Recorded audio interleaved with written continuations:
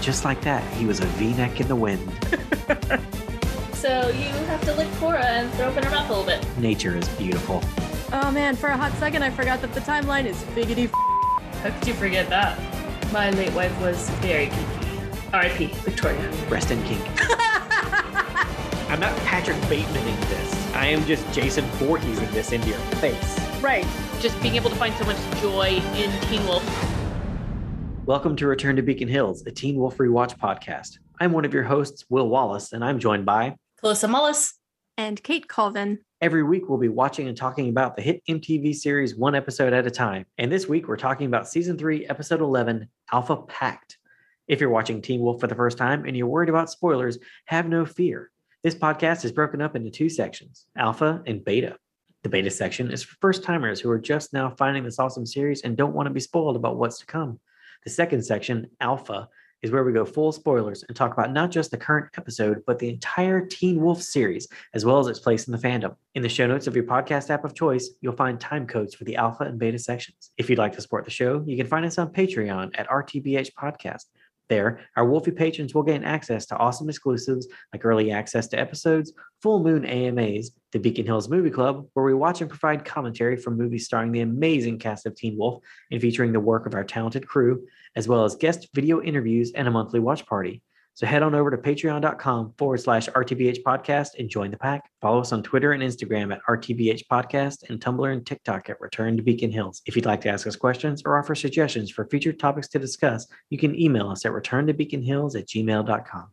Alpha Pact was written by Jeff Davis and directed by Tim Andrew. In it, Derek takes pain from Cora as her condition deteriorates, even though Peter warns that doing so could cost him everything. Isaac changes allegiances. Lydia tries to figure out why Jennifer wanted her dead. Trapped in the root cellar, Stilinski tells Chris and Melissa about the night Stiles' mother died. With time running out and no other way of finding the Nematon, Deaton prepares Scott, Allison, and Stiles to undergo a dangerous ritual. Our favorite quote from this episode is an exchange between Lydia and her mother, Natalie. Natalie says, "Having gotten my share of hickeys in high school, I developed some patented cover-up methods. If you don't want to go to school, honey, you don't have to." Lydia replies, "That's not it. It's just someone tried to strangle me and I survived. I don't need to hide that." Natalie says, No, you don't. But we're still going to do your hair, right?" Lydia says, "Of course we are doing my hair."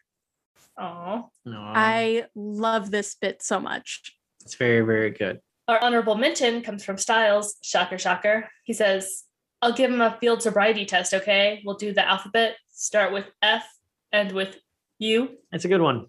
I really like Teen Wolf's approach to getting past the censors.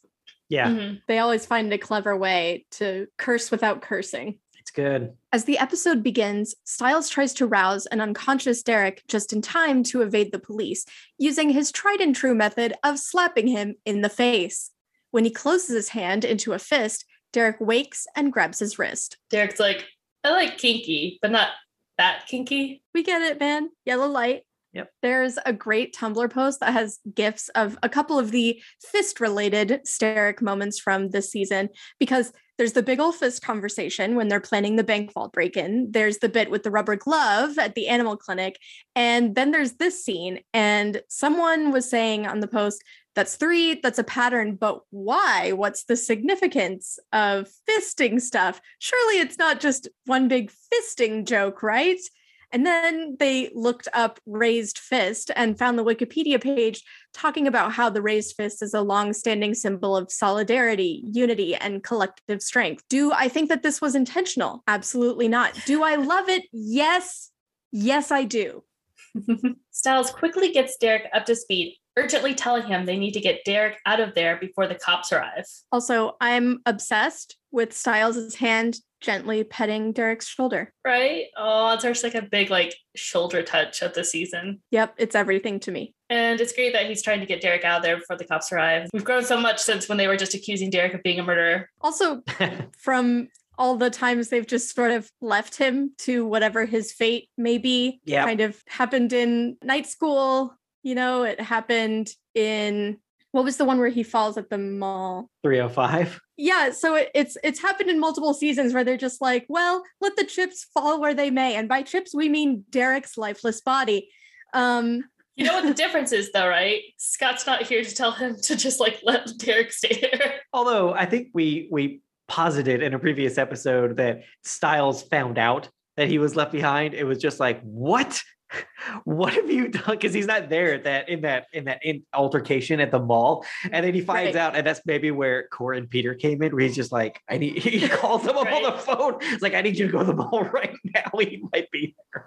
So yeah, once that happened, he was like, we got to make sure everyone gets home.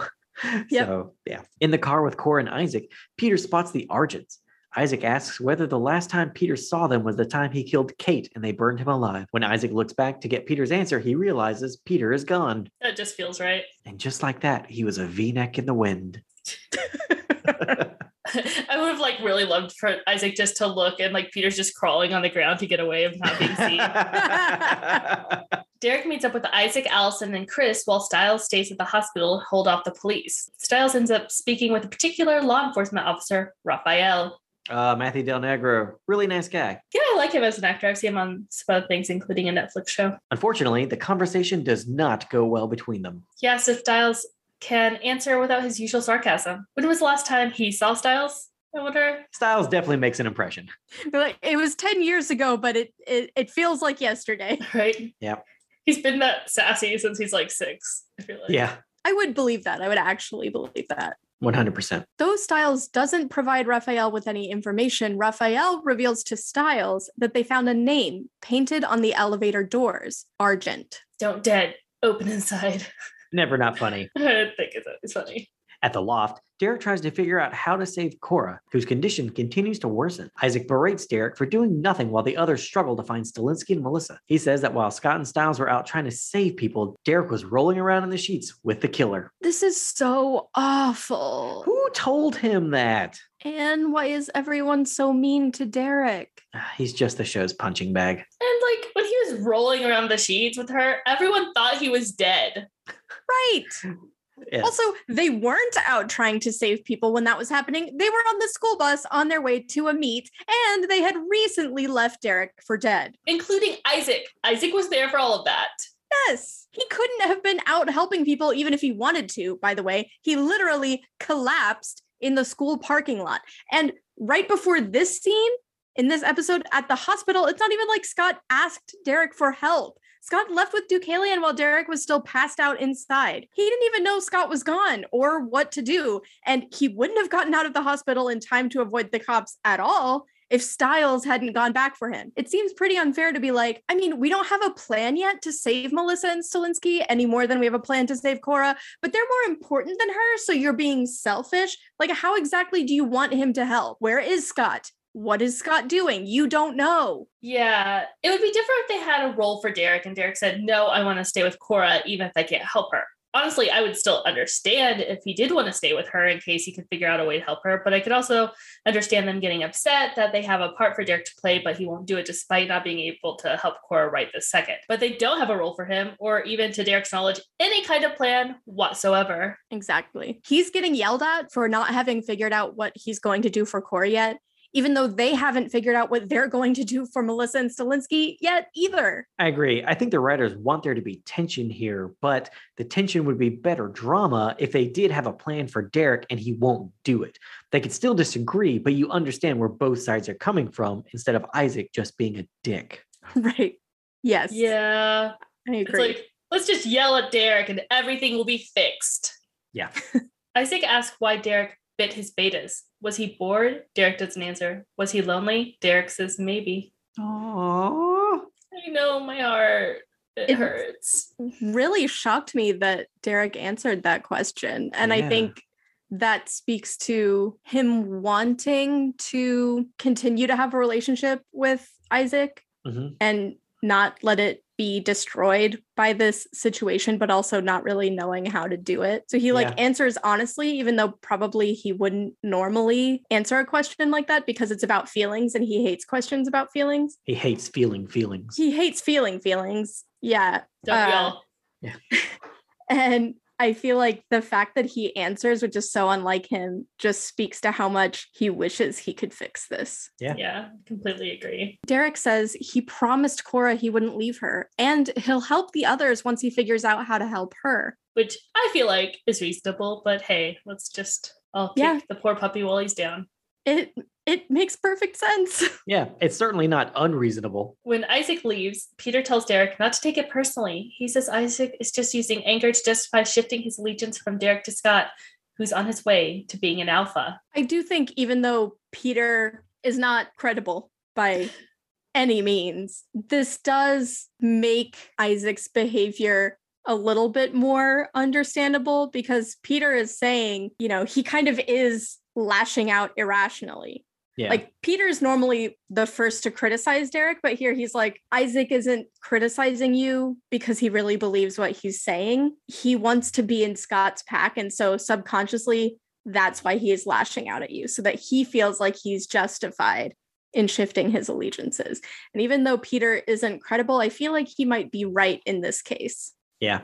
I feel like Isaac is also probably like, he's kind of at this place where he was at the end of last season, where two people are in danger and he doesn't know what to do to help them. Because this was when Boyd and Erica, were going off on their own, and he was losing his pack and friends.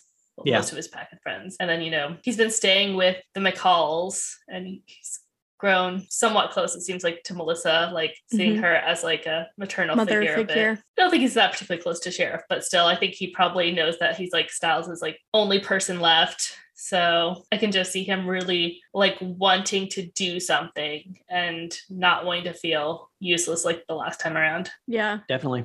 The irony is that Cora is kind of Derek's last person too. Yes. Yeah. I'm not saying it's reasonable.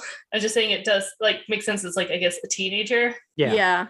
Trying to cope with trauma. Especially when it comes to Melissa, because I think, like you said, on some level, he's been trying to rebuild a family with Scott and Melissa. At the Argent's apartment, Allison, Chris, and Stiles discuss their next steps. Stiles and Allison fear that Chris could be the next guardian to be taken. Maybe next they'll just be taking shitty fathers. Got some of those in town. Oh, yeah. Allison thinks that Morell might be the one who wrote their name at the hospital, perhaps an attempt to warn them. Chris tells them to focus on finding Melissa and Stiles' dad using the Telluric Currents map. I don't remember the sheriff's name, so I'll just call him your dad.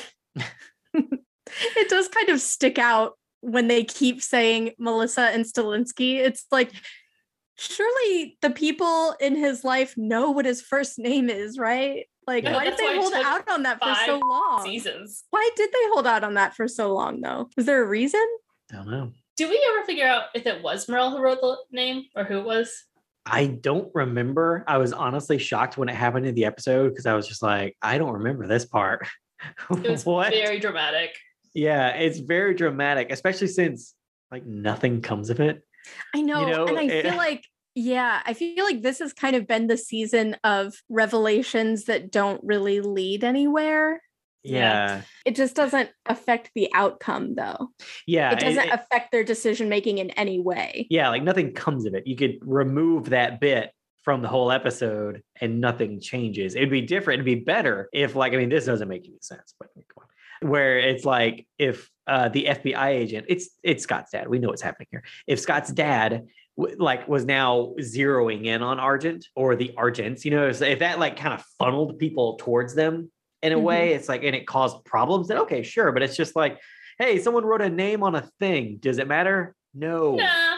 No, it does not. No. It looked good. It did. But then that's all of it. That's it. Allison suggests they enlist Lydia's help. Chris asks what she means. Stiles explains how Lydia found the bodies without looking for them. It's her new favorite talent. Pastime. Chris asks if Lydia is psychic. Remember when he told Allison to keep an eye on Lydia after she was bitten? I guess he lost interest in what she was turning into. I suppose they did have a lot of other stuff going on. Yeah, it really goes back to the conversation we've been having about what is and is not discussed off screen. Like sometimes things that you assume wouldn't be discussed off screen that would warrant on screen interactions don't get them.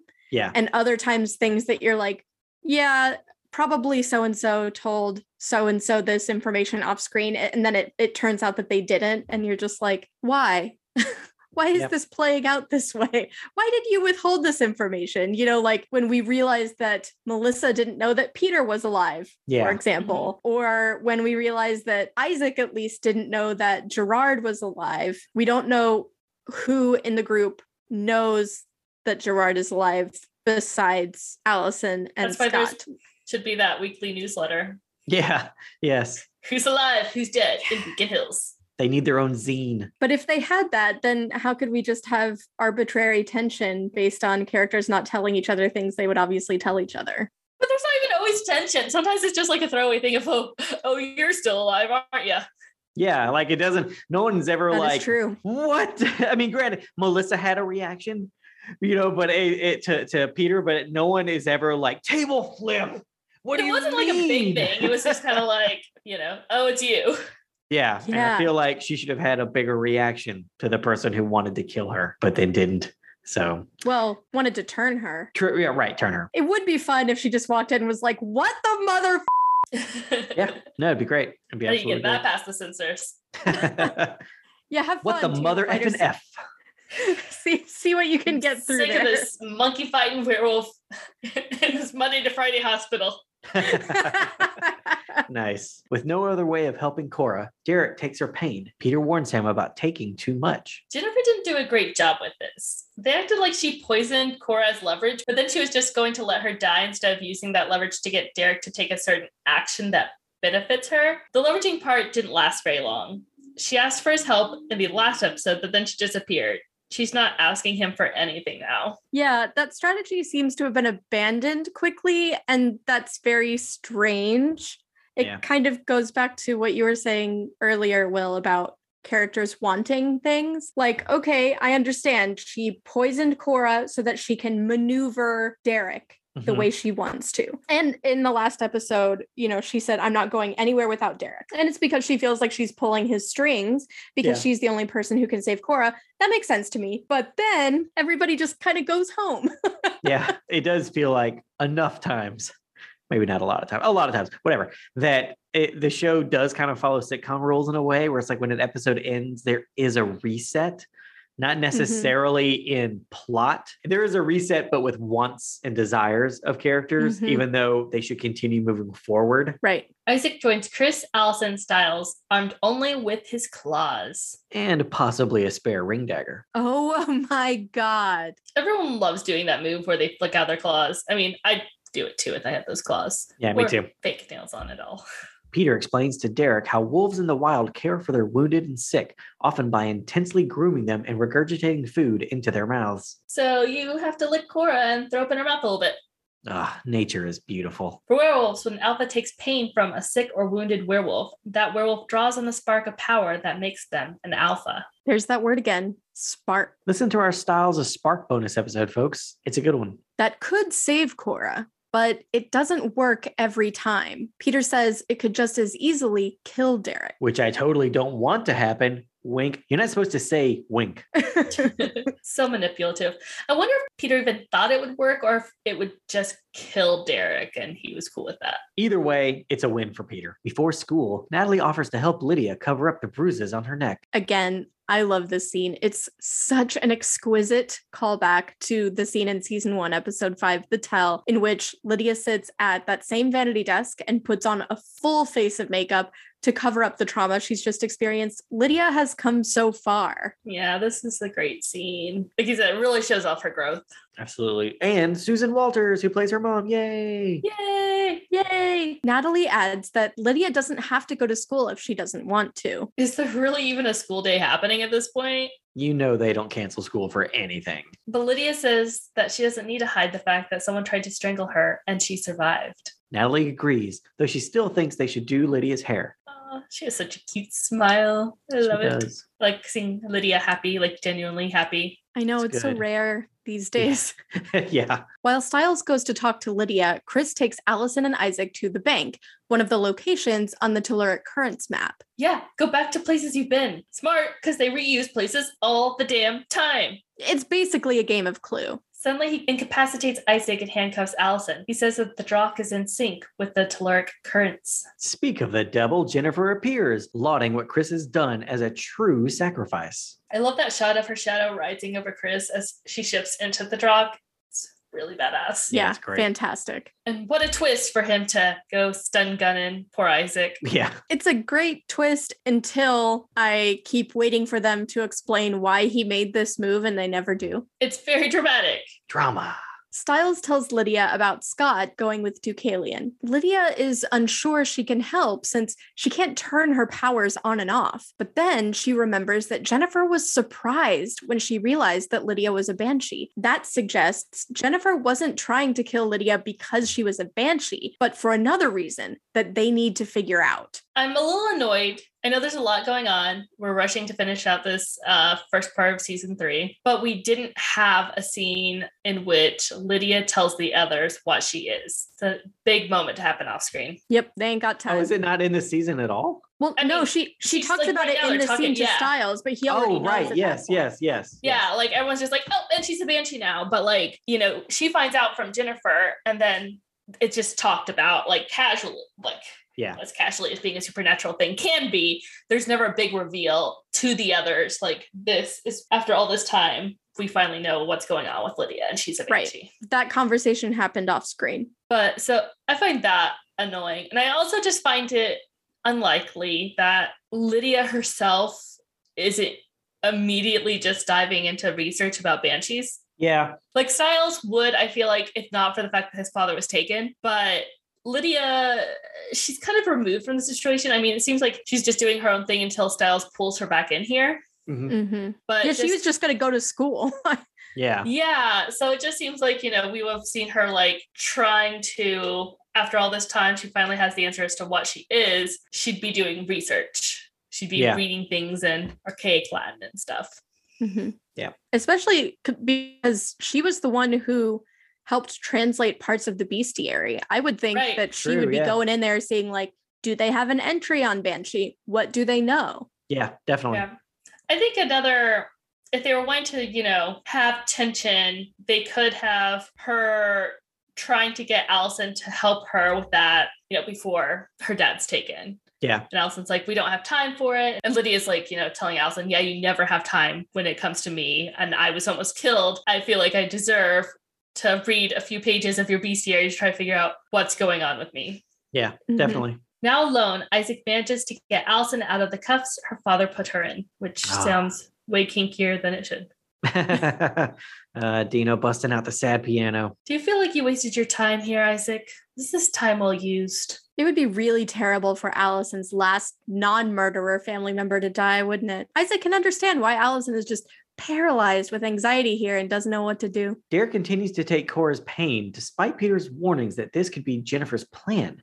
Maybe she wants Derek to be defenseless so that he'll need her help against the Alpha Pack. If so, it's not a very good plan, is it? She's not even there to see what he does. Also, what does Peter actually want Derek to do here? He's the one who tells Derek about this, and he seems really manipulative about it, but then he keeps trying to dissuade him. Yeah, I feel like he just wanted to make it interesting for himself, maneuvering Derek in different directions. But I probably hoped that both of them would just end up dying and he'd be the last Hale once again. Styles gets a text from Isaac about Jennifer taking Chris. This means Jennifer has all 3 guardian sacrifices. He goes into a panic attack. Oh no, she really did collect them all. Dark. No, I think they did a good job with depicting his panic attack here. I was really impressed. It is good. Chris wakes up in the root cellar where Melissa and Stilinski grimly inform him that Jennifer took the 3 knives and the 1 taser that he had hidden on his person. And that gun you had up your ass. Guys, why did Chris do this? Did he really think Jennifer wouldn't take his weapons? Got to keep that razor blade in your cheek, buddy. I know. I mean, surely he's been like, over the course of being a hunter for what, 40 years or something, he would know like what it'd be like to be taken and not like be searched for weapons. Yeah. Right. This is an amateur hour, Mr. Yeah. Argent. Jennifer comes in and tells Chris that she is operating under the Argent's code, hunting those who hunted her. Chris retorts that their causes aren't the same because he doesn't kill innocent people. Anymore. which is a very important distinction. Yep. As Styles points out earlier in the season. Jennifer admits that the sacrifice thing is unfortunate, but tells him that his death will make the world safer. At the high school, Lydia tries to help Styles come out of the panic attack, but her blurted out suggestion to think about happy things like friends and family doesn't quite work. You really would think that Lydia would be better in a crisis. Maybe, but we did see her in a crisis with Jackson in season 2, and she was not good. She was flipping absolute shit. Lydia presses her lips to Styles' to get him to hold his breath, which brings him out of the panic attack. His face. Oh, I know. I love it. His eyes go huge. Then Lydia says, next time I put my lips on yours, you better be enjoying it. Lydia explains that she read that holding one's breath could help end a panic attack. And when she kissed him, he held his breath. I really wanted her to say, so I held your breath. Yeah, that's a good line. I like how he played this scene. Like, he looks so grateful. Not that it was a kiss, but that she found a way to help him. Yeah. Like, he's just really grateful that she's there for him. Mm-hmm. Definitely. This is one of the big Stydia scenes, guys. Yes, it is. Lydia tells him he should probably sign up for some counseling sessions, which reminds Styles that Morel might know something they could use. They go to Morel's office and find Danielle waiting for Morel. Danielle tells them to wait their turn because she has issues to work on. And they're all related to you and your friend, Styles. Danielle and Lydia both say that Morel is never late, leading Styles to suspect that she's missing. Styles goes through Morel's files and finds Lydia's. In it, they find Lydia's sketch of a tree. I love how Lydia's just instantly like, you got my file? Okay, yes, I will read that. Thank you very much. Styles realizes Lydia has been mindlessly drawing the exact same tree over and over. I like this bit. This is fun. It is. Yeah. Danielle sees the sheer number of times Lydia has drawn the exact same tree and tells Lydia that she can have her session. Yep. That's all work and no play energy right there. Oh, yeah. Or perhaps Styles realizes Lydia has been drawing the exact same root structure over and over. Jeff had this idea that it was roots the whole time very early on breaking this season. I'm a little confused by this. How did Styles know it was roots? Because he heard the story in Visionary where Paige died against the roots in the root cellar. And he figured out that must be where the sacrifices are being held based on that alone? Like a story from, 10 years ago? He read the script. Okay, because I mean, Peter never said it was a Nemeton or had magical certificates. So did Scott relay in intense detail everything Gerard said? And then when Styles compared that to the story Peter told without having any way of knowing they took place in the exact same time frame and therefore figure out that the root cellar is the magical Nemeton used by druids and Drox? Yes, this is the season of characters having tremendously important connective conversations off screen. Yeah, okay. Just wondering, because it's Beacon Hills. There's a giant preserve. It's weird for him to be like, oh, that's definitely not a tree, even though Lydia says it's a tree and she's the one who drew it. It's roots. Roots relate to that one place from a story I heard secondhand. It's a huge leap. This turn, literal, where he turns her drawing upside down, and figurative, he's basing it on essentially one piece of information.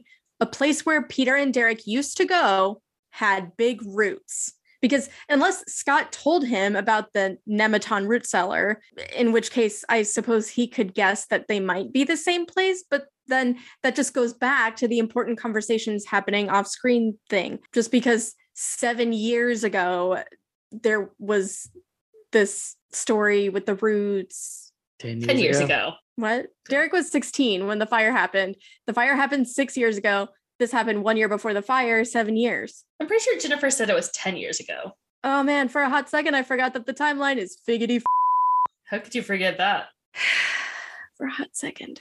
When he gets sidelined by Raphael, Styles tells Lydia to relay the information to Derek. Raphael informs Styles that his father's car has been in the school parking lot since last night, meaning he's missing. He and Styles engage in some verbal sparring, during which Raphael asks Styles where his, quote, clique is.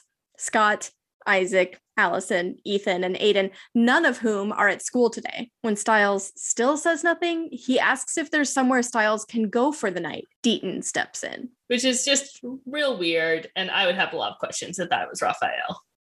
Yeah, because it's like you don't know if they're being. I mean, I guess he could just be like, he's a family friend. My dad goes to him when animals die weirdly in town.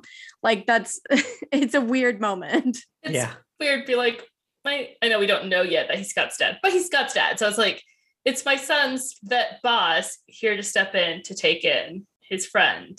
Yeah. For reasons. And how did he know that to come get him at the time? He just like weirdly appeared in the doorway at the school. Like, red flag city. Be like, I know that this worked for your dramatic timing, but like in real world terms, how the did you end up in this doorway at the exact moment that I was asking this question, sir? Lydia arrives at the loft and runs into Peter. Is this the first time she's seen him since the events of last season? Yeah, and they have like funny music paired with it, which is a choice. Morel runs through the woods, pursued by the Alpha twins.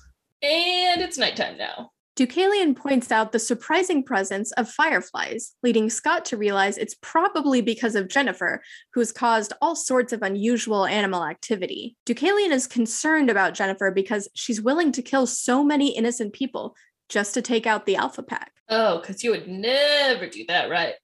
Yeah, come on, buddy. Scott asks whether Deucalion would kill innocent people. Deucalion says he'd kill anything that got in his way. At least he's honest, I guess. Yeah. So he's got that going for him. Just before the Alphas overtake her, Morel throws a mountain ash circle around herself. I love that shot, though. It's a good one. Lydia is disappointed to learn that Derek and Peter don't know where the Nematon is because Talia took that memory from them. Meanwhile, Kali reveals it was Morel who sent the woman, Brayden, to save Isaac. Morel says she was doing what she always does, maintain balance. She also tells the others that Deucalion was the one who killed Ennis, not Derek. Deaton had treated Ennis's wounds successfully. Why did you take this long to tell them? Drama. It's not like she didn't have access to them or anything. Like, we've seen her like working with the Alpha Pack.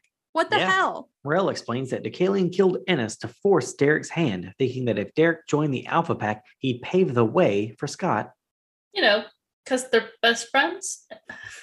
Deucalion, if you had watched the first couple seasons, you'd know what a hilarious suggestion that is. Deucalion claims she's lying and throws his cane spear at her, wounding her and causing her to set foot outside of the mountain ash circle.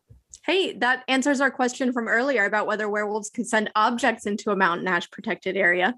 Yeah. Yes, it does. Scott steps in to protect Morel, helping to pull the spear out of her. We'll put pressure on it. God. Morel tells Scott to find the Nematon. In the root cellar, Chris tries to get out of his restraints, saying he's been tied up many times.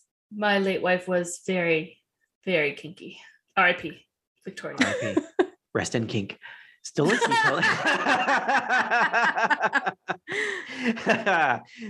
tells a story about an incident 8 years ago, the night his wife died. I prefer the on fire version of that timeline where Claudia was dying at the same time that Derek was with Kate. Yeah. A teenage girl got into a car accident and knew she was going to die. As Stilinski held her hand, she told him to go be with her, referring presumably to his wife, Claudia, who was in the hospital. And then she said, swing away, Meryl. Swing away. I love it. Stilinski refused to believe the girl could know something like that, so he stayed until she passed away. Wait, who is this girl supposed to be? Anyone we know of? I don't think so. I think she's just an emblem of the supernatural presence in Beacon Hills. Was she a banshee? Do you think it could have been that she's a banshee if she knew like Claudia was dying? That's a banshee thing, right? Could be. It's possible. It's very possible. Anything is possible in Beacon Hills. It was Natalie's twin sister that we've never heard about before. Oh, yes. That makes sense. Lydia had an older sibling who died. Yeah. Yeah. By the time he got to the hospital, Claudia was already dead, and Styles had been the only one there with her. Aw, baby Styles trauma. Major trauma. Sad. Stilinski regrets his refusal to believe in the supernatural, which he now knows is real. Deaton tells Allison, Isaac, Styles, and Scott that there might be a way for them to find the location of the Nematon, but it's dangerous. Dangerous and hella cool. The best combination. Allison, Styles, and Scott will need to die temporarily and function as surrogate sacrifices for their parents. If everything goes to plan, they'll be revived immediately. It's very Frighteners to me. Yeah, definitely. God, I love that movie. Such a good movie. In addition to the danger of the deaths being permanent, they'll be giving power to the Nematon, which will become like a beacon for the supernatural. Scott asks if that's all. Well, there is more, but that's all I'm going to tell you for now. I mean, is it not already a beacon? Kind of. I mean, I guess we get more shit, but we've already got so much going on. It's like, throw it at me, man. Even if they are revived, Deaton explains, they will have a darkness around their hearts for the rest of their lives. It'll stay like a scar or a tattoo. Foreshadowing. And also coming back full circle to the opening of the season when Scott gets a tattoo. Very true. Back in the root cellar, Chris activates an ultrasonic emitter, which he usually uses to corral werewolves. He hopes he can use it to call them now. I guess that's what had been up his ass. I guess. Yeah, why Jennifer leave that on him? He's like, I don't know what this is, so I'm just gonna let him keep it. Where did he pull it from? Just his pocket? Yeah. Is that right? Told you where he pulled it from. Nature's pocket. Well, we should have at least done something interesting where he like pulled it out of the heel of his boot or something. So it's like hidden on him type of thing and not just like in his pocket. Because you're right. It's like she should have just taken a smart kidnapper. Not that I have experience in this. I'm just saying a smart kidnapper. You take everything. I believe that you'd be a stupid kidnapper. I would be awful at it. Just the worst. But I mean, take everything. Yeah, obviously. Take everything. At Deaton's clinic, they fill 3 tubs with ice water. You just know there's a gas station attendee nearby who's really curious about what they're getting up to at that clinic all the time with these huge bags of ice. Yeah. Gas station for the ice, animal clinic for the ketamine. That's a recipe for a great party. Oh, yeah. What? Allison, Stiles, and Scott bring emotionally significant objects relating to their parents. They will be revived by Isaac, Lydia, and Deaton. Someone to pull them back. Someone with a strong connection to them. An anchor, if you will, Dean says, turning to the camera and winking. And again, we say, you're not supposed to say the word wink. Lydia plans to revive Allison, but Deaton tells her to pair with Stiles and Isaac to pair with Allison. Isaac and Allison look to Scott, who says it's okay. Yeah, of course it is. This kind of, do you have an emotional connection with my ex moment is really just not that important when their parents might die. Yeah. You don't remember what it's like to be a teenager, do you? I definitely don't, you guys. I am definitely at the point in life where I watch a show or a movie with teenagers and I'm like, where are your parents? Do you know how hard they have to work to pay the mortgage? Cellar, Kate. You're just watching Euphoria and you're like completely irresponsible. I do not like any of this. Scott, Allison, and Stiles prepare for their temporary deaths. Oh, Dino and Dave Daniels crush it here with their music and cinematography.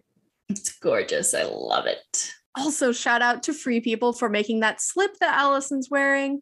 Yeah, it's good wet too, but then everyone looks better wet. Indeed. That's the subtitle for Teen Wolf. Yes. Before they go under, Stiles tells Scott that his father is in town. The officer to whom Stiles had spoken is none other than Raphael McCall. And he's still a dick. Man, if only Scott had known that his actual father was in town to disappoint him, so he wouldn't have needed a surrogate one in Deucalion. Man, Stiles was really casual in saying, if I don't make it back and you do. Yeah. At the McCall house, Raphael sits on Scott's bed, picking up his copy of A Tale of Two Cities. My son knows how to read. When the hell did that happen? One of the years you weren't around, asshole. Speaking of which, how did he get into the house? The window is open. He climbed in like Stiles or Derek. That's why Melissa keeps that baseball bat there for ex-husbands. There you go. As the 3 surrogate sacrifices plunge into baths full of ice water, Derek continues taking Cora's pain until he screams and his red wolf eyes change to blue. Damn, that's cool. Yeah. Oh, and Dino and Dave are wrecking us here. With a to be continued card, the episode ends. Dun dun dun. All right, Wolfies, that wraps up the beta section for Alpha Pact. And now we're about to dive into spoilers, not just for this episode, but for the whole Teen Wolf series. If you want to stay spoiler-free for all of the excellent stories to come, jump out now and we'll catch you next week. But if this isn't your first time in Beacon Hills and you want to hear more, don't move a muscle. Here comes the alpha. What about Scott and Melissa? Jennifer took Melissa. What about Scott? Derek, where's Scott? All right, Wolfies. Now we're going to jump over to our interview with Paul Ray, curator of the Teen Wolf Wiki, about his recent trip to the set of the Teen Wolf movie. Let's have a listen. What do you think Peter Hale's agenda was during season 3A? I don't know that he had an agenda. I think he was just like, okay, I'm out. As soon as he saw that Alpha Pack symbol on the door, he's like, yeah, I'm not messing with these guys. So y'all go deal with that. I'll chill back here in the loft, make a few jokes with Styles, and y'all go take care of y'all business. But I think within that, you get the regular machinations of Peter. You get the Peter telling half the story when he's relaying the page thing. You get Peter glossing over the whole blue eye thing. Mm-hmm.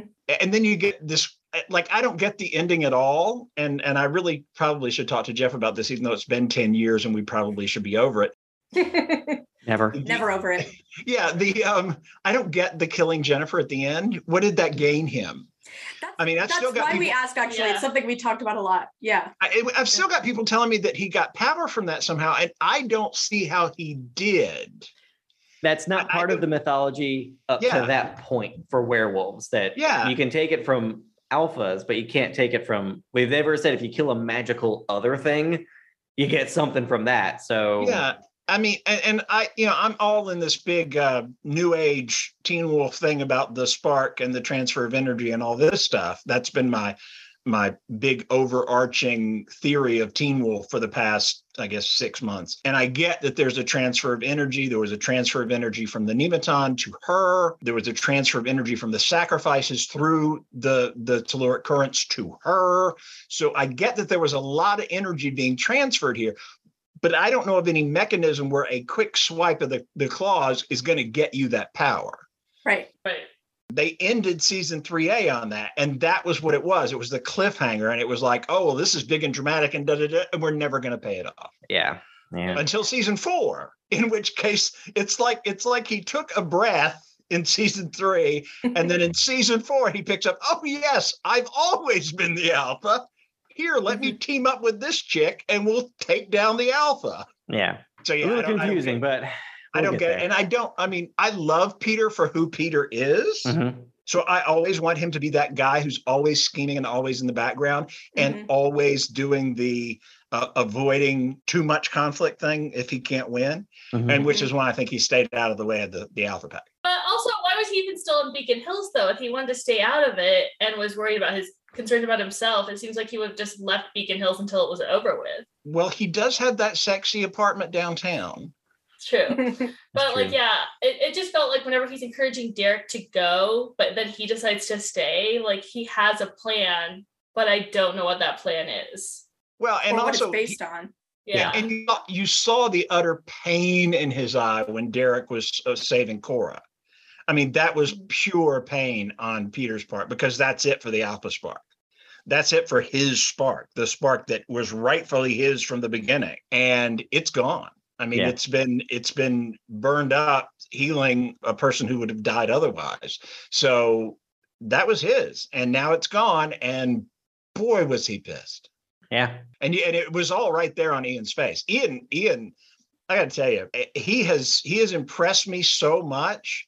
It's like we got these little tastes of him in Teen Wolf, and it was great because you only want a little bit of Peter. You don't want too much Peter, right? Because Peter's definitely a spice. He's highly concentrated for sure. Yes. Yeah. But since I've seen him in specifically Yellowstone and some other stuff, Ian makes these choices that I don't see other actors making in similar situations. And like just the look on his face when Derek is trying to heal Cora, which is a happy time because, hey, this is another Hale. It's a bad time because, hey, you're giving up the spark. Hey, maybe Derek will die and I'll get this loft. I mean, there's this whole range of emotions going across his face, and I just think Ian's very, very skilled at that. So you had also visited the set for the original show. How did the energy compare on the film set? Do you think it was like same, like kind of experience? It's the same people. It's literally, with the exception of Katie, who was the script supervisor on the show, it was all the same people. Carly was there, Barbara was there, Russell was there, Joe was there. You had Eric Porn, he was there. I mean, it was all the same people. So I felt exactly the same. The only thing missing was the British accent from having our British director. Tim was not there, and Katie was not there. But other than that, it was and Bill was not there. Bill Gibson was not there. It was exactly the same though. Other than that, because it's all the same people, and they're all very excited to be back. Danny Flores, who does costumes, actually came out of retirement, just to do the movie with Barbara because Barbara asked him to help her. Carly is now, Carly just came off a big HBO series where she was like the head of the makeup department for Minx. And she came on to do Teen Wolf, the movie, and is staying on to do Wolfpack. So again, it's that same Teen Wolf family feeling that everybody, was pulling together for a thing they all believed in. And that I love. That was the big thing that impressed me back in 2016. And it impressed me again on the movie set. So it was kind of cool. That's awesome. Yeah. Were you able to hang out with any of the actors? I'm the guy that goes to summer camp and wants to hang out with the counselors. I'm not.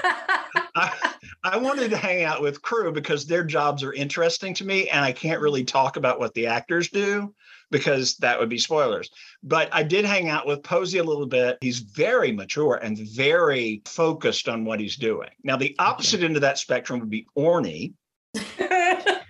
Who is always performing. And he actually did a set for the background people as they were shot. That's so fun. He did like 6 minutes of his set for them, tailored to the situation we were in. Nice. So that was cool. The nicest person on set had to be Vince Mattis, but that's because he didn't know any better. Well, there you go. Come on, he's very young. This is his third movie set. He didn't know to be wary of me, and he was so nice and so giving. And we got this great interview, which I still haven't posted all of it yet, but he's really cool guy. And then the only other person that I really talked to Shelley just for a second. She was really busy. I talked to Parrish, Ryan Kelly. Ryan Kelly, and he's the nicest guy. I was telling him about YouTube because YouTube, the algorithm has gone nuts and hates me now. And I was telling him about this, and he goes, "Well, if you want to shoot something, we could do it. We can do something right now." I was like, "Actually, I can't do it right now, but we'll do it before I leave." We never did it, but he was like so giving and so nice, and I was like, this guy, how does he survive in this business? Because he is so genuine and really, really nice. And while I got to see JR and Melissa and Ian, they were working and they were shooting this very important scene. And I got to see Crystal, but I was told not to focus on Crystal because nobody knows how she's coming back. So nobody knows if she's a flashback or if she's really there or if she's a ghost or, didn't really get to hang with Crystal. I'm trying to think if there's any. I talked to Amy over text. I think she's a badass. One thing I noticed about the movie is that they break everybody up into teams. And her team seems to be her and Liam. So I think that's going to be a really interesting dynamic because he's somebody I saw but didn't get to talk to. He is a grown-ass man. Dylan Sprayberry is a grown-ass man. I don't know when that happened, but boy. He's amazing. And then again, people I got to see but not really talk to. I got to see Mason Kylan. Mm-hmm. And he was super nice to me on set when I visited back in 2016, but I didn't get really a chance to talk to him here. But no, it was really cool. It was really, really neat. But again, I'm the guy that wants to go fanboy over Russell Mulcahy because Russell Mulcahy defined the look of the 80s. Yeah. I mean, when anybody does something 80s, you can thank Russell Mulcahy because the quick cuts, the MTV generation, the way people dressed, the way people interacted on screen, that was all Russell. He created that entire genre. He was the He's the grandfather of the music video. Yeah. And I don't think he appreciated being called a grandfather, but I fanboyed over him so hard he had to go towel off. That's where my mind is. Like I love nothing more than sitting in the trailer with Jeff while he's writing, because I know every 10 minutes or so he's going to read something to me. He does that. And that's cool. I love that. I can't imagine Will being there when they're breaking the story. I mean, it's a lot of fun. I mean, there were plenty of times when we were still on the show and we'd be in the room working on stuff, and Jeff would be in his office writing and all that. And then like after like an hour, he'd come out and he'd sit down and be like, "You want to hear what I just wrote?" And we're like, yeah. And he puts it up on the projector and then he reads it out and we talk about it and rewrite little bits and all that. It's a lot of fun because he's ready to show. Like he's like, we're doing this. This is what's going to happen. And he's just very proud and all that. And he's very proud, but he's also very excited about it. Oh, and yeah. That makes me excited as a fan because I want somebody who loves this material. I don't want somebody who's punching a time clock. Oh, yeah. No, absolutely. I don't want somebody who's been brought in as the fourth writer for a punch up. Yeah. I want somebody who's excited about the material. Right. And that's Jeff. So yeah, I enjoyed hanging out with him. I like talking to Carly because she just came off that Dirty Show from HBO. I don't know if you are familiar with it, but she had to do a lot of genital makeup. She showed me when I was there. Yeah. And told us about it when we interviewed her as well. Yeah. It was fun. It was, and that's somehow she got quoted in the New York Times, I think, either the LA Times or the New York Times about her penis work. Her genital genre. Yes. There you go. So yeah, Carly and Barbara. Oh my God. Barbara and I had a very odd relationship during the show because Barbara is very, very camera shy. And you wouldn't know it to see her in pictures because she's got the biggest smile and she's always posing and she's always great. But she really doesn't like pictures of herself showing up. And of course, me, when I was running the Teen Wolf News on the wiki, I was the picture sleuth. I would find everybody's social and I would post stuff from behind the scenes. And we actually had conversations back and forth, her asking me to take things down back in the day. So getting to meet her and talk to her and express, how impressed I am with a lot of the stuff she's developed for this movie. And that to me is worth the trip. And I know that that's not what most fans want. But again, it was my trip. So I did what I wanted to do. Oh, no, absolutely. Yeah, absolutely. I like how it's the behind the scenes stuff that really gets you because you're just like, not now, Tyler Hoechlin. I'm talking to Barbara. No. If Hoechlin had been there, I would have fanboyed over him on Superman. Mm-hmm. I mean, Derek Hale is kind of baked into my brain. Superman is still fresh. Oh yeah. And he's the best Superman that's been in my lifetime. And I've lived through 6 of them. So he is the best Superman in my lifetime. And that is saying something because that character is hard to make interesting. Oh yeah. Yes. Yeah. I completely agree. You've got Clark, who is interesting and can have some levels, but then you've got Superman who's got the literal weight of the world on his shoulders and can't do all this other stuff, and yet Hoechlin finds a way to do it and make him so human. And he actually did an interview, I don't remember who it was with, but he did an interview where he talked about the difference between being a father on Teen Wolf and being a father on Superman and Clark. I mean, Superman and Lois. Mm-hmm. And he was talking about how he couldn't do a lot of stuff on Superman that he can do as a father on Teen Wolf. So I'm really looking forward to that dynamic. What do you think about the new character of Eli Hale? I love the character for a number of reasons. I love Vince. Can't get enough of Vince. Could talk to Vince all day long. He is super, super nice. And he's super, super interested in the Teen Wolf mythology. And I become the, well, actually guy whenever somebody brings up something about Teen Wolf mythology. So we sat on set the first couple of days and had some really good conversations. But so I love the actor, but I love the idea of the character a little bit more. I love that in order to create this thing, Jeff actually pushed the movie out several years and set it in 2026 so that Eli would not be tied to any of the love interests that we saw with with Derek. The idea of the character is very interesting to me because it throws Derek's life in a whole new light. And I'm trying to convince people that, we saw Derek a lot, but you don't know what he was doing when we didn't see him. He could have been at Eli's house every birthday, every holiday. We never had holidays on the show except for Halloween. He could have The been only good holiday. Yeah, well, not only that, but he could have been coming back from taking Eli trick or treating when he got to the thing in Illuminated. He could have been coming back, and when he roared at those little kids. So, I mean, we don't know what everybody's like. Well, Derek wasn't in his life. You never mentioned him. I'm like, you don't know Derek. Derek had a life before you met him. So. Anyway, so I love what it does. I love what it does to the fandom. I love what it does to the lore.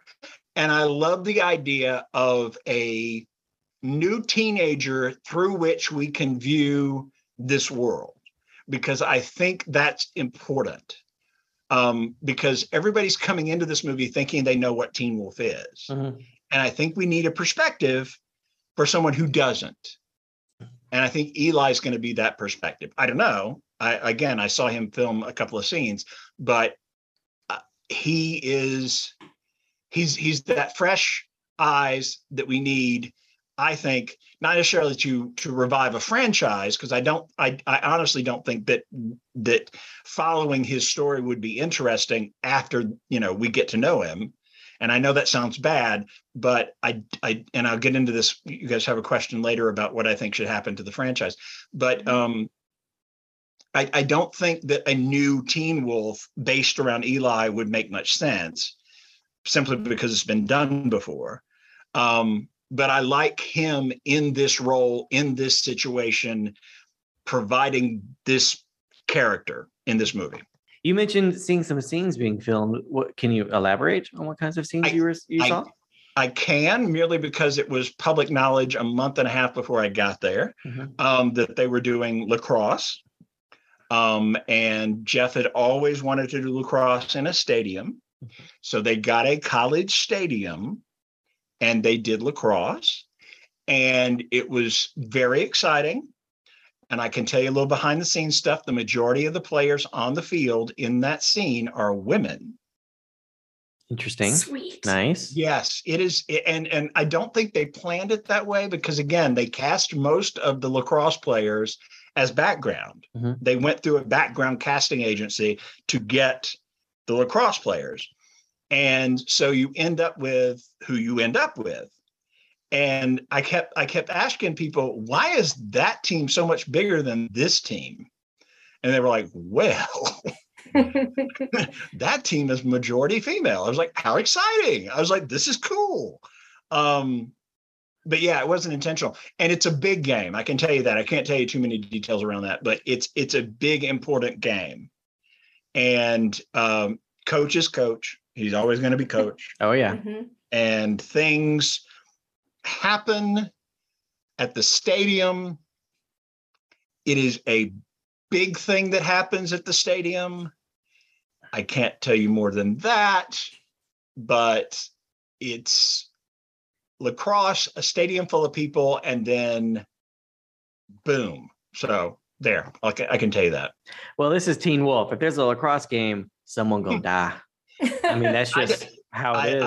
I don't know. Or something terrible is going to happen because it's a lacrosse game in Teen Wolf. Yeah. So yeah, it's and not only that, but and a lot of the pictures confused a lot of people because Scott was dressed out and he wasn't wearing his number. Eli was wearing his number.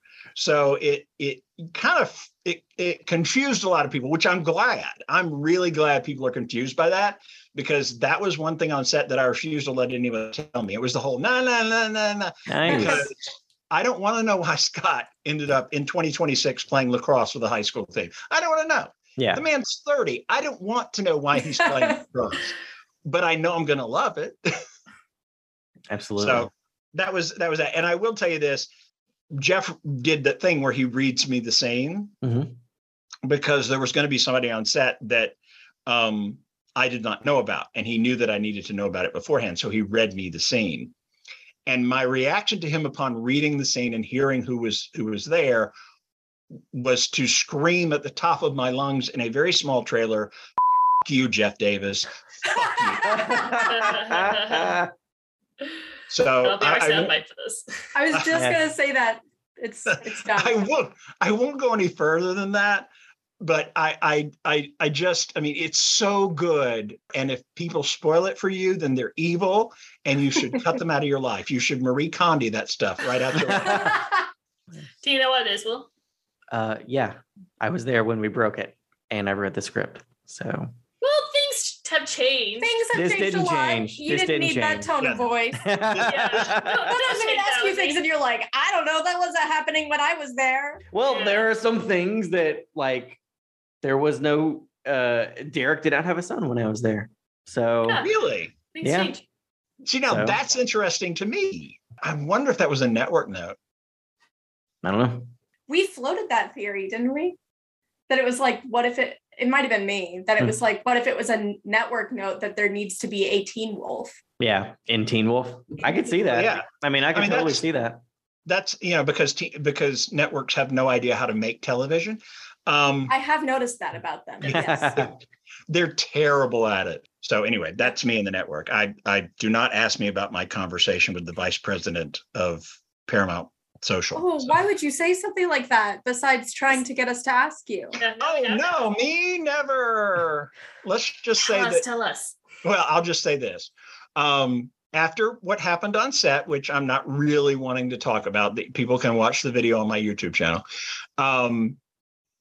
I was invited to do a call with the vice president of social for Paramount and MTV Networks and or MTV Entertainment. And so I get on the call, and it was nothing but gaslighting about what had happened to me on set, and also chastising me about the fact that I report stuff that I find out that I don't think is spoilers before they do. She looked at me in the face and with the most serious tone says, "Well, we didn't release the information about Tyler Hoechlin until yesterday." And I said, "I know. And yet I had it back in February. So yeah, well, we just didn't think that should be out there." I said, "Well, I don't work for you." You can, I mean, you it can was- pay my bills, and then you could tell me something like that. Yeah. You know what? I thought of that. My mom, my dear elderly mother, she's like, "We ought to ask her for a job. That's what you ought to do. You do so much work for that Teen Wolf show. You ought to ask her for a job." And Loving the mom voice, by the way. I don't think I could work for them.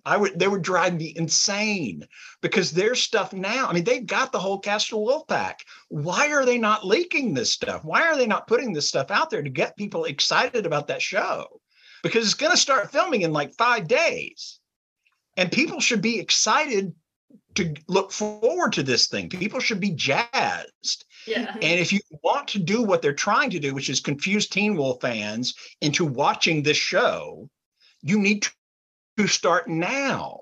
But they don't do that. And Hoechlin, the fact that they didn't release Hoechlin until the last day of production, what is wrong with them? It was this whole thing. And I know exactly what happened because I was there. And the entire call with the VP was gaslighting me that what I know happened didn't happen. That I was, that I was not tossed off set, and that there was no interference with the minions from Paramount Plus that were on set. The fact that they added insult to injury by pretending they wanted to reconcile and create this symbiotic relationship, it made it even more offensive to me. So that's just me. Well, sorry you went through that, man. Yeah. It was terrible. It was awful. But Jeff and I have never been closer. Well, there you go. Well, he probably understood that too. He felt so bad. I mean, he offered to pay for my trip. He did all this stuff. And I was like, no. I was like, that's not going to happen. This did not go well. It's not your fault. and we'll just keep going the way we've been going. So How do you feel about the absence of the character of Styles? Styles' absence is going to be felt. It is, I mean, you can't, we have experience with this already with 6A. And he's in that show. The show, basically 6A is all about him, but that wasn't enough because he wasn't there for most of it. And then 6B, when he wasn't there at all until the very end, people don't think it feels like Teen Wolf without Styles being there.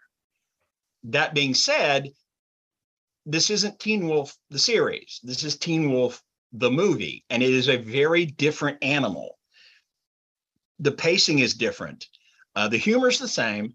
And a lot of the characters are familiar, and yet they're 12 years older, 12 or 13 years older. So I think it's going to be felt, but I don't know that it's going to damage the enjoyment of the product because, like I said, it's a different animal. It's a very different thing.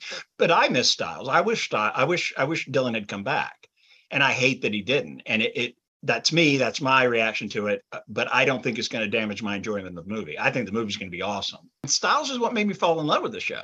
I mean, if he had not hung upside down from Scott's porch, I don't know that I would be where I am right now, because that scene and the fact that they let this very raw performance make it into the final edit made me think, okay, this show's got something. This show is doing something a little bit different because the humor's there. You've got this guy who's just being a genuine kid playing this part, and I want to see more. I want to see a lot more of this. And I don't know that if he had not been there, I would have had the same reaction. If somebody else had played that part, I don't think I would have had the same reaction. So Dylan O'Brien's very important to Teen Wolf, the entire franchise. But I don't know that his absence hurts Teen Wolf, the movie, because there's so much more going on in that movie. Yeah. And I don't expect, a lot of people ask me about relationships in the movie. A lot of people ask me about if characters not being there, like Theo and a couple other people, is going to hurt the movie. I don't think there's going to be time. And Will, you know more about this than I do, Mr. Co-writer. I don't think there's going to be time. This is an action movie. I mean, people notice that Scott only changes clothes once, and that's to put on a lacrosse uniform. And then he's right back in the clothes he was wearing before. So this is an action movie. It's happening fast. I don't know that there's a lot of time for smooching. I don't know that there's a lot of time for... There's always time for smooching, sir. I don't know. I'm serious. It's got to be one of those fast smooches with something exploding in the background, because... Love them. Yeah, I mean, I think they're great, but I don't think there's going to be a lot of relationship building in this. I just don't think there is. Yeah. So I don't think there's going to be time to miss a lot of these people. I think we're going to look up and it's going to be, oh my God, that was the story. It's over. When are they coming out with the next one? I think that's going to be the reaction. Yeah. Well, when we were breaking the story, like one of the very first things I did, because there are 2 whiteboards on the wall that we put up, and like on the big board had like the act breaks and all this. And then the other board was all the cast, all these characters that we'd had from the show. And we were like, how are we gonna do this? You know, and then it just kind of became like, as we're breaking the stories, like, who do we need? Like, who is important to this particular story? And then if the movie is successful and there's another one, so we'll bring some more characters in. We can do this. We got so many characters. We can do multiple movies. I'm actually doing a video right now, and I don't know if you guys want to be a part of this, and I don't know if you've noticed, but I tend to be a controversial figure among the fandom. A petty dictator was the last thing I had thrown at me, because I won't. I didn't say petty. I just said dictator.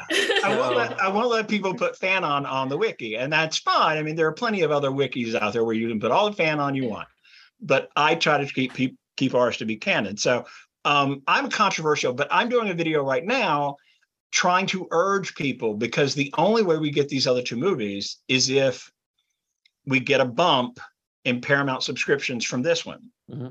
And it's been proven. It has been proven that that's the only metric that Paramount is looking at, is the bump in subscriptions. It's $4.99 the day the movie comes out, Teen Wolf Day. you go, you click on the free trial, you watch the movie, you've done your part. Because if we get a big enough bump on that first couple of days, we're going to get movie 2 and movie 3. Mm-hmm. And that is because I guarantee you they'll greenlight them both at the same time. And I guarantee you they'll film them back to back. And we'll have them in the coming years. I'm pitching that this week. I'm posting a video, I think, tomorrow. So nice. We'll definitely check it out. Yeah. Cool. Without giving any spoilers, what are you most excited to see in the movie? Honestly, I'm most excited to see the very first scene, which I think is the first scene. I could be wrong. Like you said, things could have changed, but I believe it's the very first scene because it's the scene that Jeff read to me first. So I assume that that's the first scene because I think it's beautiful. It takes place in a different place. It's not in Beacon Hills. It's very moody and very action oriented. And it does a lot of little callbacks to the series without doing a nostalgia trip. Mm-hmm. So I'm really looking forward to that opening scene. I'm also really looking forward to seeing, and I mentioned this earlier, they pair off quite a bit because like you said, you guys had 15 named actors or more, maybe 18, that you had to fit into these scenes. And so they had to break them up into little groups. Mm-hmm. And I'm looking forward to some of the dynamics because Parrish and Malia, I don't remember them working together that much, but they were working together when I was watching filming. Did they work together at all in the series? Don't. I'm sharing. Maybe in a big fight scene where there's so many people fighting and all that stuff, but I mean, that's not really working together, I guess. Yeah, I mean, like we saw a lot of Parrish and Lydia. Mm-hmm. We saw a lot of Malia and Derek in season 4 when Derek was losing his powers. We had that wonderful episode where he was being like, Uncle Derek.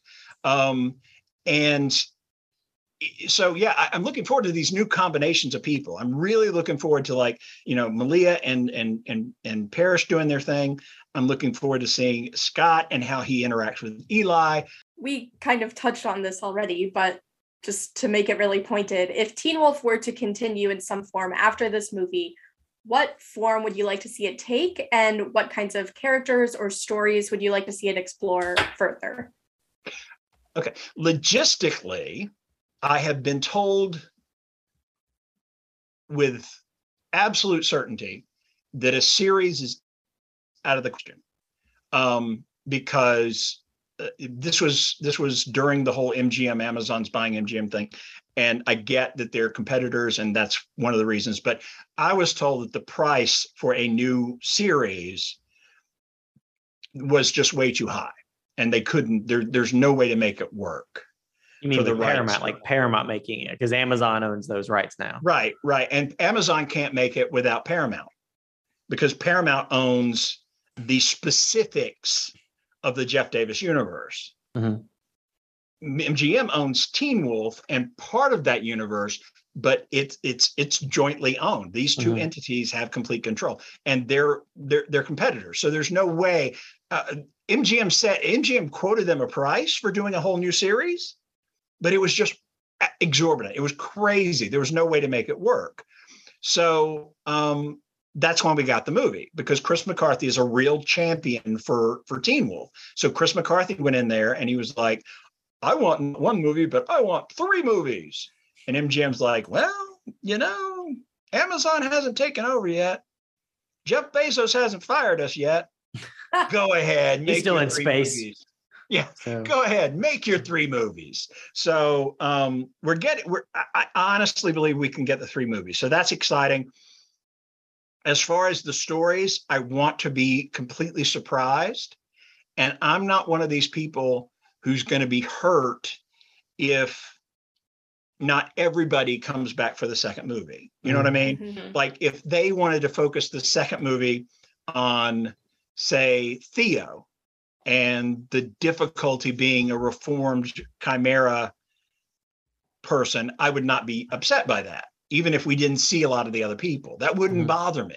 I don't mind that they're not recycling the further adventures of the same exact group. So that doesn't bother me. And what's funny is I trust the group that came up with this script because it is so mind-blowing that if they come up with additional scripts, it'll be just as good no matter what they do. So I don't have in my head an idea so much for the next two movies. However, I do have an anthology series, which I may have pitched to y'all already. I don't remember if I pitched it or not, but I think they should do an anthology series. Just call it Beacon Hills. And the first season would be set in Beacon Hills in the 60s and in France during the whole Jean Marie and the Beast thing, because there's that whole period of time where she's hunting him. And I would love to see him at the French royal court, and werewolves at the French royal court, I think would be hilarious. And at the same time, you've got a parallel story going on with Gerard's very elderly Argent grandmother, who doesn't like the fact that the werewolves and the hunters are making peace and wants to stir up trouble, and has a teenage Gerard to do it for her.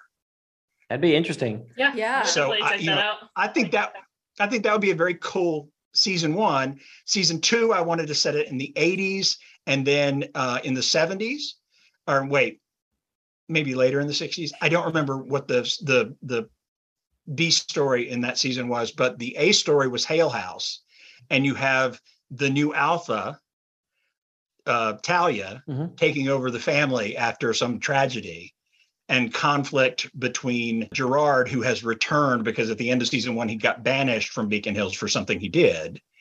And in season two, he returns in the 80s, much later with kids. You have little Chris and little Kate. And you have that whole dynamic of hunter werewolf, uneasy relationships going on. So that's one of them. And then there's a second plot, which I can't remember off the top of my head. But anyway, season three was set in the 70s. We go back and we see what Gerard was doing in the 70s, in which case he was a gun for hire for the Asian mafia or the Chinese mafia in San Francisco in the 70s, with big hair and disco and platform shoes and all this stuff, and a big bearded Gerard. And he and his cousin Alexander. So yeah, it's the season three is set in the 70s, and it's Alexander and Gerard like kicking all these new supernatural creatures' ass in San Francisco in the 70s. Interesting. And then there's a political thing that goes on anyway. Because I think, honestly, my thing about the Teen Wolf universe, and this is where I differ from a lot of fans, because a lot of fans are fans of the characters. And I am too. I love the characters. I love what they do, but there's so much more there. And it's such a deep and fertile ground for storytelling. It's a big universe. You could do a lot. I like your Maid of Gévaudan stuff, because I'd love to see like that kind of be like that movie In the Company of Wolves. That Neil Jordan gothic werewolf story. It's like, we need more of that. Well, and of course, my thought was the girl in the fireplace from Doctor Who. My whole thing that was absolutely beautifully done. And I was like, can you imagine the havoc that could be wreaked by a werewolf in the midst of all of that finery, and in the midst of all of those mores and courtly behavior that we see, and not only that, but the costumes. I mean, come on. Yeah. So, and I think that kind of period thing would work. I think telling stories over decades like Fargo did in the first 3 seasons, I think that works. And I think people would buy into it. And I'm not real sure how the rights would play. Because I think there's an argument to be had that says, if we don't mention Scott McCall and we don't mention Derek, and we don't mention, if we don't mention these characters and we don't focus on this high school melange, can we have the rights to do something completely different and new? I think you could say, you could mention the Hales because they're not in the movie. You just Right. can't Oh, yeah. mention, you can't call it Teen Wolf, and you can't mention anything from the movie, which is fine because nothing was taken from the movie except the word Beacon and Scott's Styles. name and Scott and Styles. But like, I mean, you wouldn't even do Coach. And Coach.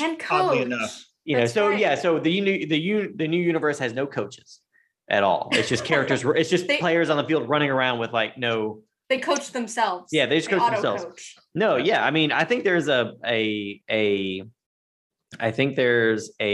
arguing to be made that Paramount could do their own series that's just based on what came out of the TV show without just using the name Scott McCall, the name Styles Stilinski, and the words Teen Wolf.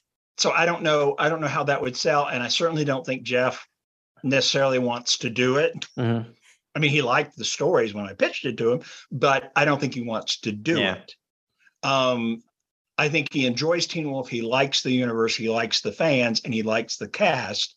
But I don't think he wants his life to be defined by Teen Wolf, which is why I think he's doing such a really good job on these other two shows. Yeah. Well, when I pitched him 2 spinoffs, I was like, just take the money, bro. Just take the money. Let someone else take the money. Let someone else be the showrunner of these shows. You got too much on your plate. Just take the checks. Right. Just well, He's Dolly Parton in this. Yeah, you're Dolly Parton in this. Be Dolly Parton. Just take those checks. Let someone else. Be the Dolly Parton. Yeah, let someone else sing those songs, baby. You get paid no matter what. That's correct. So at least that was when because I pitched him 2 spinoffs and I've got pitch decks for them. Maybe I'll send those to you. I'll please think on that. Please. But and I was just like, your name will be on it. You're gonna get like 40, 50 grand per episode. We also contributed some ideas. Yeah, I definitely want to see your pitch decks. Okay. Definitely. And you guys can use any of that if you want to use any of my pitches because I've already published them on the internet. So cool. Everybody knows that. If they made them, I'd be cool because I just want to watch them. I don't care about getting credit for it. I just want don't say that. Oh, I don't. Don't say that ever to anybody. But especially in a recording.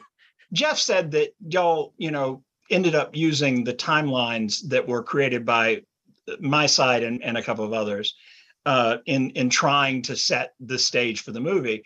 And I'm like, that's what they're there for. They're there for people who are writing fan fiction.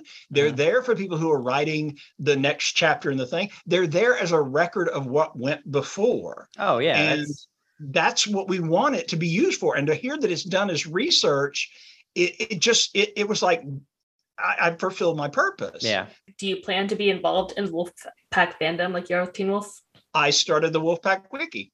I felt that I owed it to Jeff to create something for this new project and promote this new project the same way I promoted Teen Wolf over the years.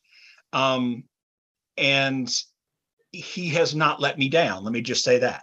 Everything I've read, everything I've seen, all the information that I have about that show, it's going to be brilliant and I can't wait. I'm big into the Wolfpack thing. I have a Twitter. I just started an Instagram for the Wolfpack thing. So yeah, I'm in whole hog for that. I could not be more excited for Wolfpack because I just think it's something really different. Mm-hmm. Do you have any upcoming videos that you'd like to hint at, tease? As far as stuff that's coming up, I'm doing the thing encouraging people to sign up for Paramount Plus on the day the movie comes out because we need that bump. And also I'm working on the mini deaths of Scott McCall. So that'll be coming out probably next week. Nice. I think. Awesome. Cool. Very nice. Look forward to it. Yes. Well, Paul, thank you once again for jumping on and talking all things Teen Wolf with us. We have really appreciated this, and this has just been awesome. Thank you so much. Yeah, we always enjoy talking to you. Well, I love talking to you guys too, and I love the show, and I'm so proud that you guys have been on for a year and keep going. And actually, I also like your little non-Teen Wolf stuff that you do. Oh, like the movie stuff, the movie cover. Oh yeah. Oh, I'm a fan of you guys, so I love to hear you guys chat. So, and I keep telling people, podcast is just radio. So you're my favorite radio show. Excellent. Well, thank you very much. We like to hear it. Yes. Thank you for listening. Awesome. We had a great time talking with Paul about his set visit on the Teen Wolf movie, but now it's time for spoilers. Okay, so I thought the Mount Ash circle bit with Morel was way cooler before we found out that's just how Mountain Ash works. I know. It really sucks the magic out of it, kind of. I mean, I know that on a literal level, it is magical and that's why it does that. But in terms of just like the mystery of it and how certain people are able to cultivate this ability to wield it in really interesting ways, it was so much more interesting when you had this idea that like Morel was almost like casting a spell in creating this circle around herself. It was so much more interesting that way. Yeah, I like the idea of it being a progression. You know, you had someone like Styles who has a spark and, you know, with enough imagination and thought and focus, he's able to complete a circle. Then you get to Morel's level of experience with it and she could just throw it up and have it fall in a perfect circle around her and stuff. And like, that's the level of how if Styles had gone the way of an emissary, he could be at that point down the line. Yeah. But then it's like, oh, well, anyone can do that. It's just like, well, that's not very special, is it? Yeah, it's just magical Connect 4. So I mean, that's all it is. It is. Really no skill involved. Unfortunately. So we can just touch on this briefly. I don't want to belabor the point after praising the connection between the scene in this episode and the scene in season 1 with Lydia. But I feel like this episode, despite Lydia not being in it super prominently, does mark a really significant point in her arc across the seasons of the show. Yeah. That not only does she know now that she's a Banshee, but we saw when she made this decision that I'm going to stop fighting it and I'm going to try to learn how to use it. And then in this episode, we have the scene at the vanity desk, which creates like a visual representation of how far she's come since season 1. And I think we do see more of Lydia becoming more Lydia. Like, obviously the time has long since passed when she stopped pretending to be dumb. And that was an important first step in her evolution. But we definitely see something here where she is also kind of coming into her own understanding of what beauty is, what success is. You know, she had kind of shallow ideas of both of those things previously. And now the point isn't, do the bruises on my neck look good? The point is they represent something really significant, which is that I'm a survivor. Yeah. That's why I feel like particularly like robbed of her being able to tell the others when she finally has the knowledge of what she is, because, you know, we have Styles telling her that she's something, her recognizing that and repeating it back to Jennifer. She told Styles, hey, I'm a Banshee, it turns out, but we don't get to see that. And it does feel like often the other characters don't have time for Lydia's problems. And sometimes the writers don't either.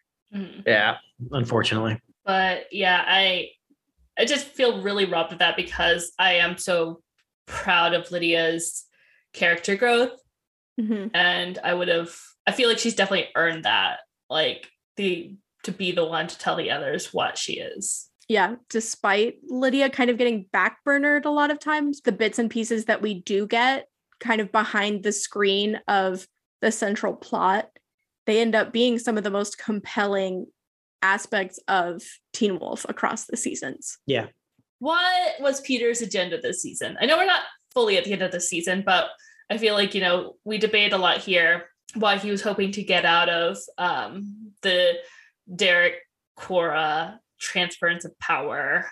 And then we get at the end of the season, he's the one that kills Jennifer before she can reach the Nemeton, and he does the whole like, I've always been an alpha thing. Yeah.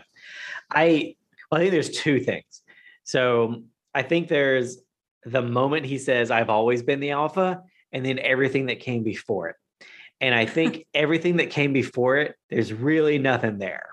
He's just doing things. I think the most generous interpretation would be he reverse engineered convincing Derek to give up his alpha status so that he wouldn't be an alpha anymore. Because of course, when Peter says, I've always been the alpha, he wants to be an alpha again. So he has to get another alpha out of the way, but he can't just kill Derek. Why? I'm not exactly sure. I was just going to say that because if Derek gives up his power by healing Cora, his alpha spark goes He's just nowhere. gone. Yeah. He's Yeah, just gone. I don't know. And that's the thing is Peter saying I've always been the alpha at the end of the season is, I think, I don't remember this, but I would say that was just a way to be like, he's still a threat. You know, that he's kind of a douche this season, but he's not really a threat to anyone. He's just kind of, oh, the bad guy's the good guy now type of thing. And then I think at the end of the season, when he kills Jennifer and says the line, I think that's supposed to be like, moving forward, you need to remember he's a bad guy, that he's a threat at all times type of thing. And that's all I think that's all it is, because he doesn't really do anything for the rest of the season except convince. I'm saying convince because I think whenever Peter says you should totally not do a thing, I think you should not do that thing, but only because it's going to help him in some way. You know, that anytime Peter is like, anytime he says you should or should not do a thing, it's because he thinks it's going to work out in his favor. And so you should just never talk to him ever. Yeah, but it feels like they're like dominoes being set up. They didn't really fall down this season, at least. And next season. Or next, it doesn't come back. It doesn't come back for a while. Yeah, I feel like he's just like lurking in the background. It's like in season 2, he's just kind of like hiding in the shadows, kind of waiting to see what's going to happen with the Jackson thing and everything. You know, he's not like getting in on the fight till like the very end when he knows he can win it. Yeah. I feel like that's what's happening. Like he's just waiting to see where it's going, and then when he can jump in to know he can most like profit from the situation. Yeah, I don't think you can pin anything down on Peter. He's just kind of wafting in the background like a V-neck on the wind. So I don't think he really has an agenda. Because you're right. It's if he is convincing Derek subtly, roundabout wayish, to give up his alpha spark, it doesn't change anything. Like there's no new status quo. It's just, hey, a person had a thing, now they don't have a thing. It doesn't benefit him. It doesn't positively or negatively do anything to the surrounding universe. So, yeah, I don't really think there was an agenda, unfortunately. I wish there was. It would be nice if, you know, having the luxury of being able to write out an entire story and then be able to go back when you have, it's like, oh, I have an idea while we're working in season 4. Okay, let's go back to a previous season and start just putting in little baby hints and touches of things. Because it would be fun if you could look back over the remainder by the end of the series, you can look back on Peter and be like, he's been building this the entire time. I never thought of Peter as a good guy. Oh yeah, me in either. The entirety of the show. Yeah, there was never a point where I would like, it's interesting to me when I hear other fans, and everyone's entitled to their own opinion and interpretation, but it is really interesting for me when I hear other Teen Wolf fans saying like, oh, I'm always so interested in what Peter's doing because you can never really tell whose side he's on. And I'm like, he's on Peter's side. He's never been on anyone else's side. Yeah. There was never a moment where I was like, oh, is he like reformed? Is he a good guy? I never one time had that thought because we know everything we need to know to make a determination on Peter's capacity for moral judgment. He's what you say all the time, Kate. It's right there on the tin. He is whatever benefits him, he will do. That's it. He's not one dimensional, but he is singularly focused, and he's focused on himself. Yeah. You know, and so that's just it. Because you're right. No, it's I've never been, having worked on the show, but not even having worked on the show, just hearing people be like, you don't know, he's like a slippery snake, and it's like, no, he's not. He's really not. Always honest. He is always honest about things. You know, you just have to kind of pay attention to what he's saying. Yeah, it's the whole when someone tells you who they are, believe them. Like, yeah.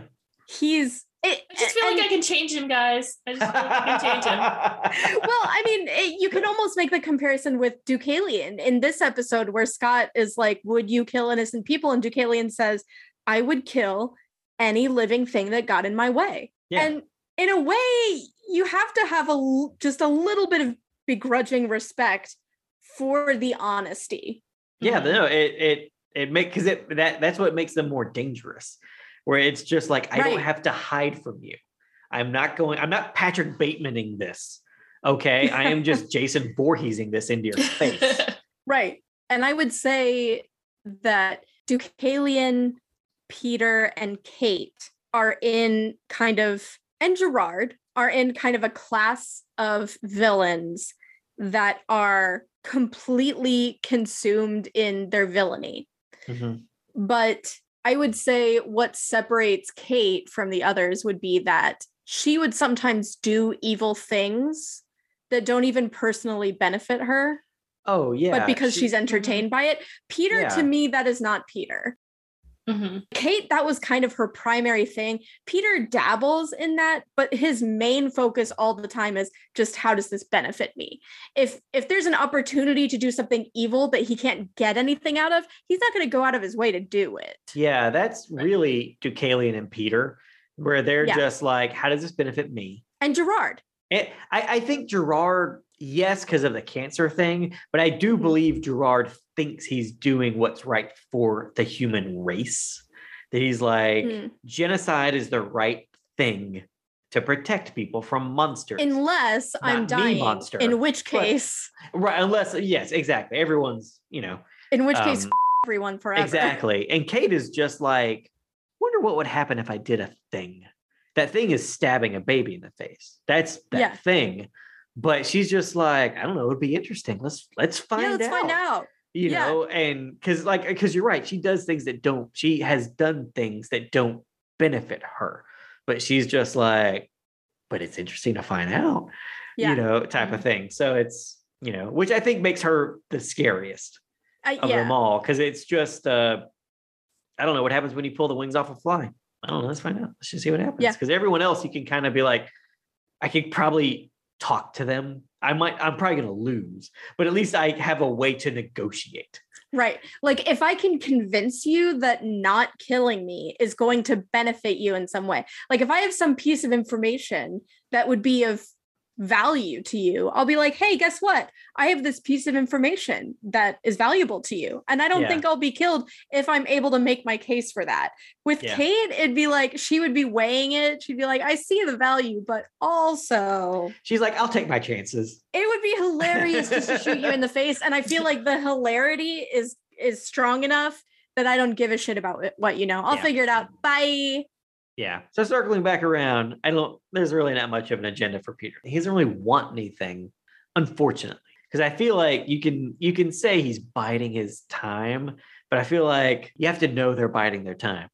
Right. You have to Otherwise, know. that doesn't create any tension if Yeah, it's exactly. not clear. Yeah, because I've mentioned before, I'm a big fan of mention a thing once and never bring it back. But then it's just like, but it's there.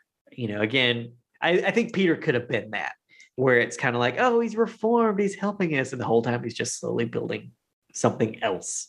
Yeah. Which I almost think in a way it would have been more effective if they had put more effort into him feeling like he's team good guy. Oh, yeah. Because he's Yeah. really not trying to. It doesn't feel like he's trying to convince anybody that he's team good guy in this season. And I feel like maybe if he were, there would be more tension there. Like maybe, for example, just to throw it and to keep it subtle and not have any like grandiose speeches or anything. But in the episode in Visionary, when Gerard says something to the effect of someone who is clever and wants to harm you will become your friend first. Yeah. And then it cuts to Peter with a whole bunch of coffees for people. Yeah, doing something to help the group.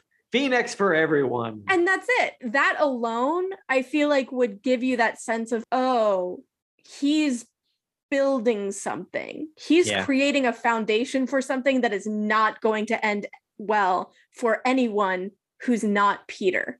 But we don't even get anything like that. And he honestly doesn't put any effort into making the others believe that he's really on their side. They're always kind of like, yeah, we hate Peter, but also we tried killing him and it didn't take. So it's kind of, what are our options at this point, right? Yeah. So it never feels like he's actually trying to convince them, oh, I'm reformed. That might have worked better if he had been like, look, all I wanted was to survive and to kill Kate. And now I've done both of those things. I've killed Kate and I've gotten to a point where I can survive. I had to kill Laura because otherwise I couldn't get past the plateau in my healing and like live a full life. So I did that and it was awful. And I get why you hate me, but I don't have any reason to work against you anymore. I'm totally willing to help you out now because I have the thing that I want, which was revenge and survival. Yeah. And we could see the characters kind of struggling with that. Like, do we believe him? But also we need all the help we can get, blah, blah, blah. But he really doesn't attempt to convince anybody of anything. They're all just kind of like, Peter, we hate you. And he's like, yeah. Yeah. So felt. On the subject of like long-term planning, which we touched on a little bit there, talking about Peter, do you think this is the point whenever Jeff realized he was going to bring the character Brayden back, because she actually gets a name here? She's not just the girl any longer. Right. I don't remember 100%, but I'm going to say no, because I remember breaking the scene in season 4 when Derek and Peter with the Calaveras, and Peter gets his finger cut off and all that, and they're trying to figure out how to escape, and then the shootout happens upstairs and all the shell casings come through the floorboards, and then Brayden comes in, because I remember breaking that scene and then either Jeff saying or someone suggesting, what if it's Brayden? So I don't remember that fully as far as the end of 3A goes, but I do remember breaking that scene in 402, I think, and it being a fun idea that, oh, well, what if it's the girl from 3A? And yeah. So I think to answer your question, no, he wasn't thinking about it that long term. Why do you think he waited so long in the season to give her a name? We didn't really do much with her after the first episode. Like, she's only brought up once or she's brought up like twice. a couple times about like, them killing her. True, but I think the only person who would know her name was Morel, and they were waiting to That's make true, that a like, reveal. the reveal.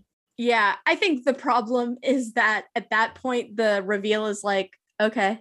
Yeah, it came too late. We've had so many important reveals, and then the fact like, oh, she's the one that sent them is like sent Brayden is like nothing. Exactly. Yeah. It doesn't rate on the Richter scale of reveals anymore. Yeah, and the reason it doesn't work as a reveal is because Morel has already helped our heroes in this season. So then for it to be revealed that she also helped them another time isn't a reveal, because she's just doing the same thing.